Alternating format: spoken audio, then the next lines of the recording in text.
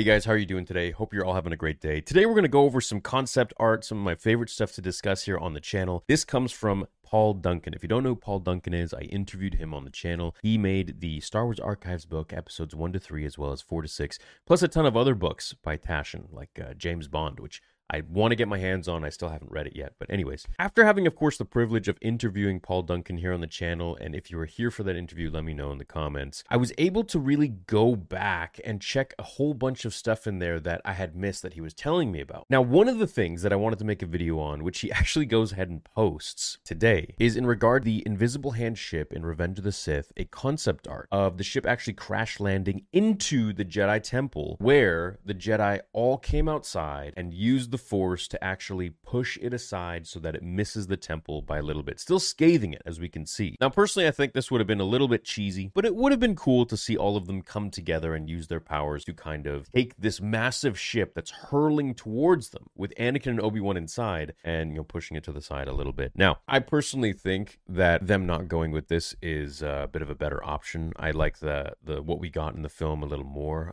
I just don't think that them using the Force to kind of push this aside would really be all that helpful. Now, personally, would I want to see this? Yeah, sure, I'd want to see it, but I'm really happy that we didn't get this. I feel like it just would have kind of, I don't know, it just feels a little too cheesy almost, kind of like, it just makes Coruscant feel small. It's like, of all the places that this ship could land, it is going to come right for the Jedi Temple. Like, I just don't think that would happen. You would think that Anakin would have the ability, as the best pilot in the galaxy, to be able to navigate the ship just a little bit so that it's way off course in terms of wanting to hit the Jedi Temple. Now, also, it would make a lot of fans at the time, when Force Unleashed comes out, to be kind of like, what the heck? Why didn't we could have just had Starkiller? So the thing with that is that Starkiller essentially is supposed to be what Luke Skywalker would have been if he had trained with Vader at birth. Now, there is a huge discrepancy there with Starkiller being able to control and pull down a Star Destroyer versus like all the most powerful Jedi at the Jedi Temple during the prequels being able to just like slightly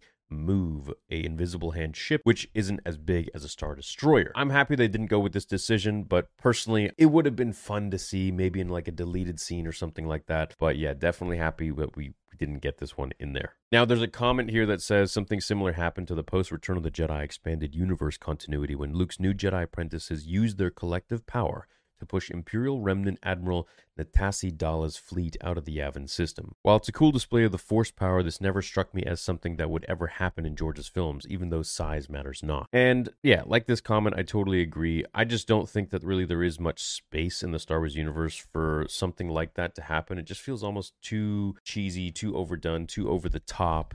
And the thing with George that a lot of people don't really understand is that he was really all about world building. So he was really about making every single episode of Star Wars to have different worlds and a different feel and to expand the universe and make it feel larger. I think having this thing come straight for the Jedi Temple when it's coming from space, I just think that's too close to home. It's like literally like a bullseye. It just doesn't really make much sense. It's out of control and it's accurate. It's like at the same time, what are the odds, really? But, is Anakin's destiny to take out the Jedi Temple? I guess he just did it a little bit later. So that's some pretty cool concept art I wanted to share with you guys and give my take on it. So, yeah, definitely check out Ryan Church. He is one of the original OGs for concept art when it comes to the prequel trilogy. So, yeah.